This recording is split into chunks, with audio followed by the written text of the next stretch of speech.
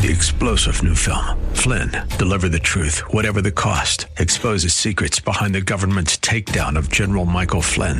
Flynn knew what the intel world had been up to. He ordered the first audit of the use of contractors. This set off alarm bells. He told the truth. He was the most dangerous person for Donald Trump to hire. They had to get rid of Flynn. Flynn, deliver the truth, whatever the cost. Available now. Watch it today. Go to salemnow.com. salemnow.com.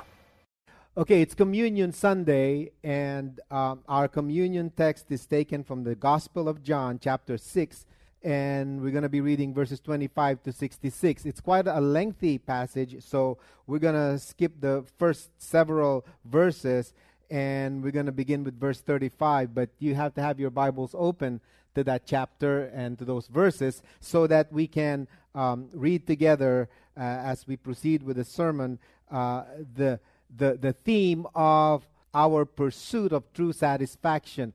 Now, the table of the Lord is a table of satisfaction.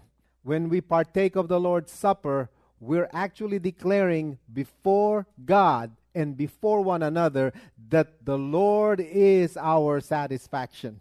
Regardless of what's going on in our world, regardless of what's going on in our life, the Bible says, in fact, the psalmist says, the Lord prepares a table before me in the presence of my enemies. And name your enemies. It could be this pandemic. It could be the situation you're going through right now. It could be anything at all. It could be a sickness. It could be a loss of job, a strain in a relationship. Name the enemy of your soul, and the Bible says that God prepares a table before us in the presence of our enemies. And that's the significance of the Lord's table. And that's why we celebrate it as often as we can. Because satisfaction in our world today is hard to come by. It's a challenge to convince people that there is indeed a level of satisfaction that we can attain only in the context of our relationship with the Lord Jesus Christ. John chapter 6, 25 to 66. I'll be reading verse 35, starting with verse 35. Then Jesus declared, I am the bread of life. Whoever comes to me will never go hungry, and whoever believes in me will never be thirsty. But as I told you, you have seen me, and still you do not believe. All those the Father gives me will come to me, and whoever comes to me I will never drive away. For I have come down from heaven, not to do my will, but to do the will of him who sent me.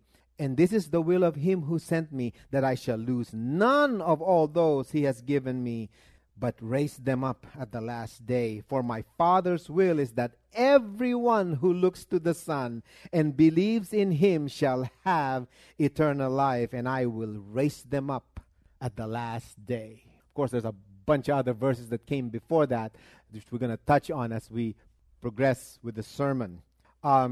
We pay a premium on beauty, on looks in our society today. In fact, there's a show, ironically entitled, a reality show entitled The Price of Beauty.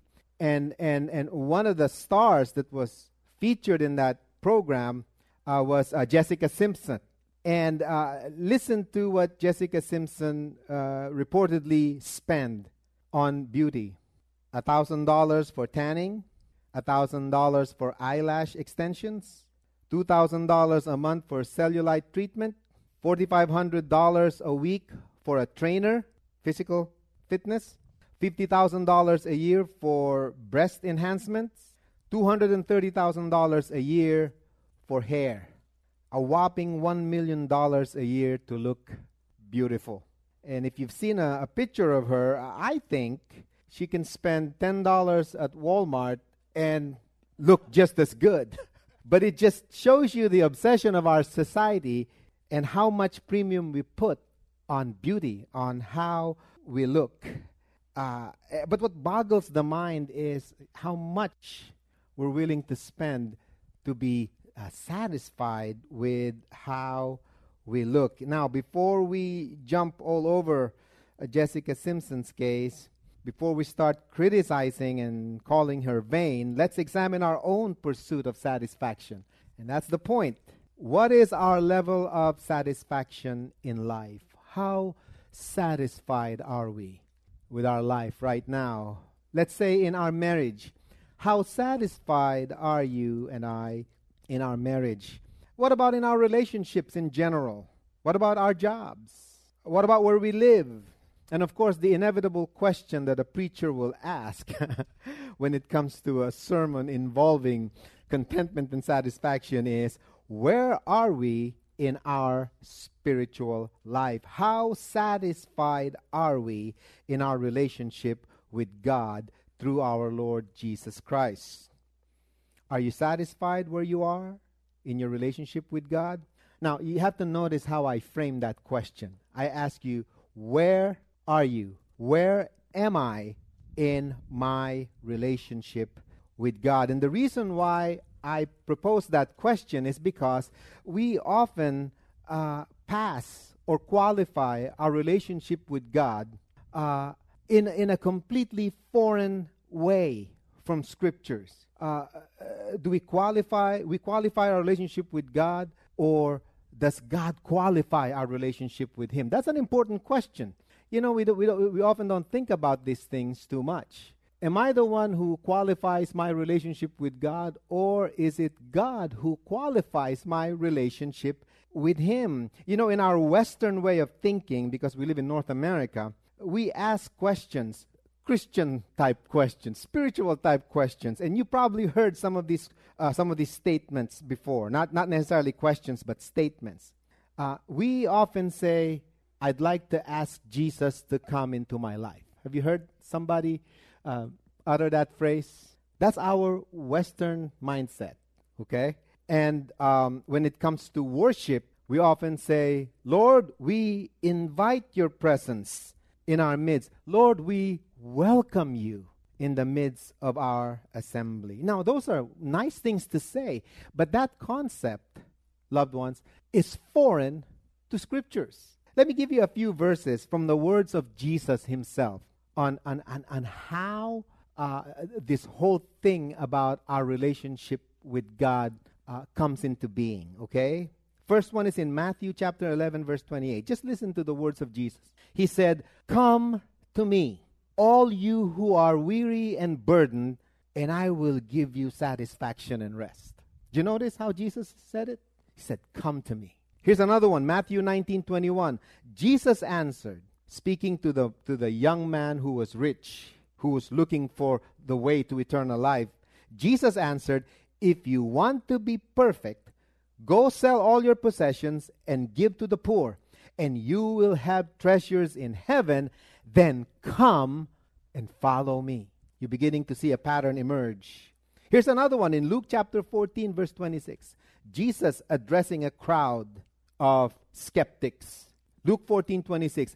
"If anyone comes to me and does not hate his father, mother, wife, children, brothers, and sisters, yes, even their own life, such a person cannot be my disciple." And here's a final one, John chapter 7, verses 37 to 38.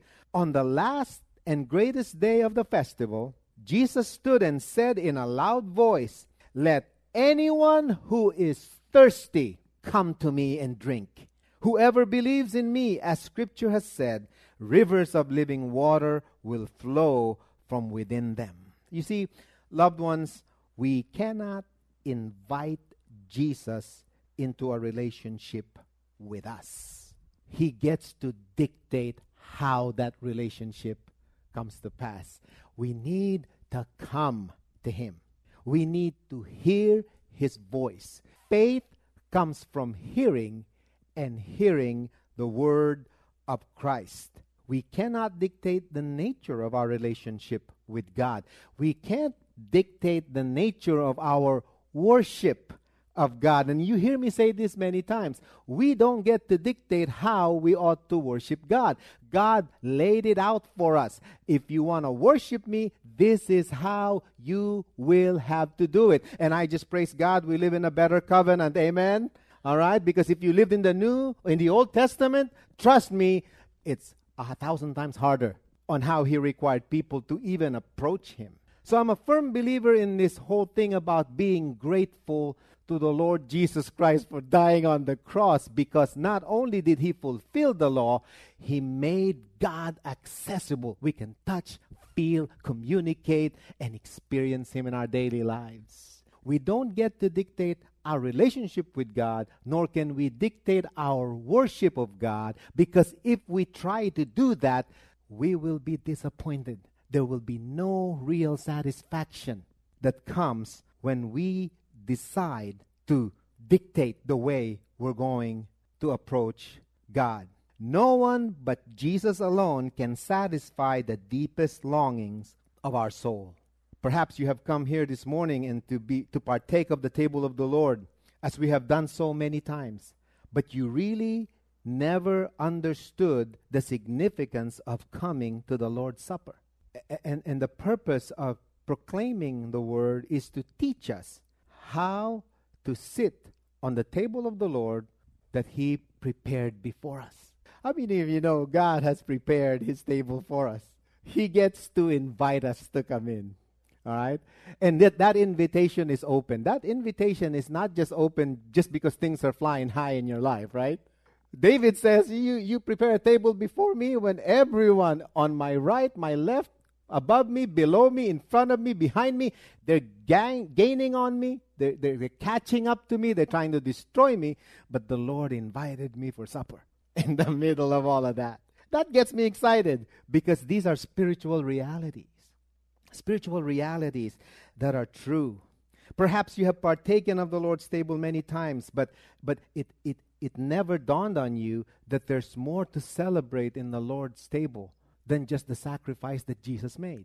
You know, when we come together to partake of Holy Communion, as we call it, we're celebrating much more than the sacrificial death of Jesus.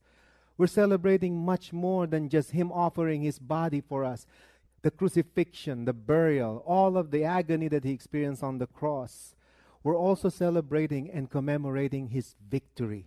When we partake of the Lord's table, we're not only remembering what he sacrificed, but we're also remembering the fact that he sits on the throne of power. He is victorious. He had victory for everything, for all time. And it's not just about what he has done for us. It's also the fact that he has enabled us to share in that victory as well for ourselves. When we partake of the communion, when we eat of the Lord's Supper, the ultimate goal is to have rest and satisfaction. To remind us that true rest and satisfaction comes on the table of the Lord. You know, I like buffets, and this pandemic has just messed me up so much. You know, because it's just terrible. I love it. You know, my kids treated me to what used to be a buffet. And now I have to stand in there and have the server give me the food. What's the satisfaction in that? I want to have 3 plates full of that falafel over there. And I can't do it. You know, I'm kind of embarrassed to say, can you put like 7 of those things on my table? You know, I mean, I don't like that. That's embarrassing. But there's no satisfaction unless there's freedom in Christ. True freedom, right? And that's why this thing is very important. So we need to understand how we gain that true satisfaction when we come before the table of the Lord. And Jesus is inviting you and I on a daily basis to partake of him on his table. And that's good news. But there are a couple of things that we need to accept in order to experience that true satisfaction. We need to accept certain truths about ourselves, about our lives, okay? Certain truths. Number 1, we need to accept that the root cause of all of our problems is spiritual. It begins right there. We're living in a fallen world, and we are fallen people. We are saved by grace. We have a new nature in Christ. We're born again, and we're heading in the right direction, but we still live in a fallen world. And guess what? We still need to crucify that fallen nature time and time again. Amen? Amen? We need to do that.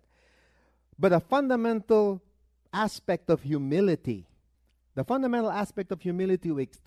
to accept the fact that all of our problems are rooted in our spirit. It's a spiritual problem. Verse 25 of our text says, When they found him on the other side of the lake, they asked him, Rabbi, speaking of Jesus, when did you get here? Jesus answered, very truly I tell you, you're looking for me not because you saw the signs I performed, but because you ate the loaves and had your fill. And let me give you a little bit of a context. Jesus just finished feeding 4,000 people, 5,000 people rather. So when you see someone feed a large number of people, you know, the natural reaction, the fallen reaction is, I'm going to hang out with this guy. You got to go to your food source, right? So it's obvious that they wanted to be near Jesus. So he told his disciples, get on a boat. We're going to go on the other side to get away from the crowd. He's not being mean. He just had to do what he had to do to be able to expand the gospel preaching that he was in. So he went on the boat, and after performing the feeding of the 5,000, he performed another miracle during the night while they were crossing. There was a big storm, and only his disciples saw this miracle. They saw him walking on water. So that's a double dose of outstanding miracles. And when they finally got into the other side, the people who were looking for him finally found him. I don't know how they did it. There's probably a roadway that'll take them on the other side, or maybe they rented some boats, or maybe they had boats to follow Jesus. But nevertheless, they found him, and they asked him right away, Jesus, we've been looking for you. Where are you? And right there and then, Jesus confronted them with the nature of their motivation. Jesus says, you know, you followed me not because you acknowledge who I am. You followed me not because you know that I'm the Son of God. You followed me not because of even the miracles that I performed. You followed me because you got fed. You followed me because you saw the bread multiplied. In other words, what he's saying is your motive has never been spiritual, because your problem has always been spiritual. You're putting everything on the physical aspect. But spiritually, you're either dying or you're dead already, because you didn't recognize who I am. Now, that's true for all of us. I mean, that's true in my life, certainly. There's been times in my life when I've been focusing on the physical aspects of my needs rather than the spiritual aspect of my needs. We tend to elevate our physical needs over our spiritual needs. Not that our physical needs are not important. We understand that it's important to God, what we need in the physical realm. But the spiritual need we have is really more important. Now, that is a piece of truth that we all need to internalize. God is interested in our spiritual well-being because it's more important to Him than our physical needs. You know, we always say as preachers, you know, if you're going to feed your body, you also have to feed your spirit. You know, if you're going to eat physical food, you also have to feed on the Word of God. And you know what? That may be a cliche saying. That may be something that we often hear, but it remains true. You just don't put the emphasis on the physical feeding of your body. It's more important to spiritually feed the soul. It's more important. When was the last time you said, this ham sandwich encouraged me while I was struggling with this problem? You know, that pasta really gave me true hope and joy as I struggle with my grief and my pain. No, we don't ever say that. That sounds ridiculous. And yet, the Word of God is the only thing that satisfies the real you, the person inside, your spirit, your soul. That's the one that's more important, because that's the one that communicates with God. That's the one that hears the Word of God. It's not your flesh. It's not the body. It's not the physical thing. It's the soul, the spirit of man, the one that receives counsel from God. It's the one that responded to the call to salvation. You got saved not because you got up and walked physically, right? You didn't get saved. You got saved because somebody started knocking at your door. The Holy Spirit started pounding at that heart, you know, and you opened your heart to the Lord. That's your spirit. And when you die, that's the one that goes to God. The body goes to the grave, and praise God, one day it's going to be raised up. It's going to be a lot better body. But it's the spirit, it's the soul of man that really penetrates the heavens, that really matters more. But we focus so much on the temporal, okay? You know one other thing, let me just interject this. When this pandemic hits, I remember the early days of this pandemic. You know what people rushed to the stores to buy? They didn't rush to the stores to buy food. You know what they rushed to the store to buy? Toilet paper. Right? You remember those days? And I scratched my head. Why in the world? And the only thing I would guess, and this is a guess, the only reason why so many people had to buy a lot of toilet paper, and many of them hugged the toilet papers on the counter, was because they already have enough food in the house. And they knew with the amount of food they have in the house, they're going to be making a lot of bathroom trips. That's why they rush to get toilet paper, because our fallen nature is just it seems like it's predisposed to taking care of the physical aspects of life. But it's more than that. Listen, if you do have enough toilet paper in your house, make sure that you just don't wipe you know what with it, but that you wipe your eyes, because you cry to the Lord so much for help. God meeting our physical needs doesn't do God any good. Jesus said to those people, you look to me because of the bread. You know, God wants to satisfy the hunger and thirst of our soul. Jesus came for that purpose, to satisfy the soul, because it is the soul that ultimately will communicate with God. It's the soul that ultimately will respond to the call of God. You know, we're seeing it on TV, all of these rioting and violence happening in the major cities in our country today. Where is that rooted? It's rooted on dissatisfaction on something, isn't it? I mean, they can justify any reason for all of the demonstrations and the rioting that turns into violence at night for some reason. But if you're really honest about it, you can trace that to a dissatisfaction, not with political leaders, not with the system so much. They're angry at that. Not so much with the way things are going, but that anger is a dissatisfaction with God, whom they believe should solve all the problems. You know, it's funny. People who don't even believe in God will blame God for the things that happen. I don't get it. Because at the root of our fallen nature is that desire. There's that still small voice in the inside of us that says, you know what's right. You know you want to correct all of these things, but you're powerless to do it because only Jesus in you can accomplish it. And yet you're looking to other things and other ways to remove all of that wrong that you're experiencing without responding to the voice of Jesus.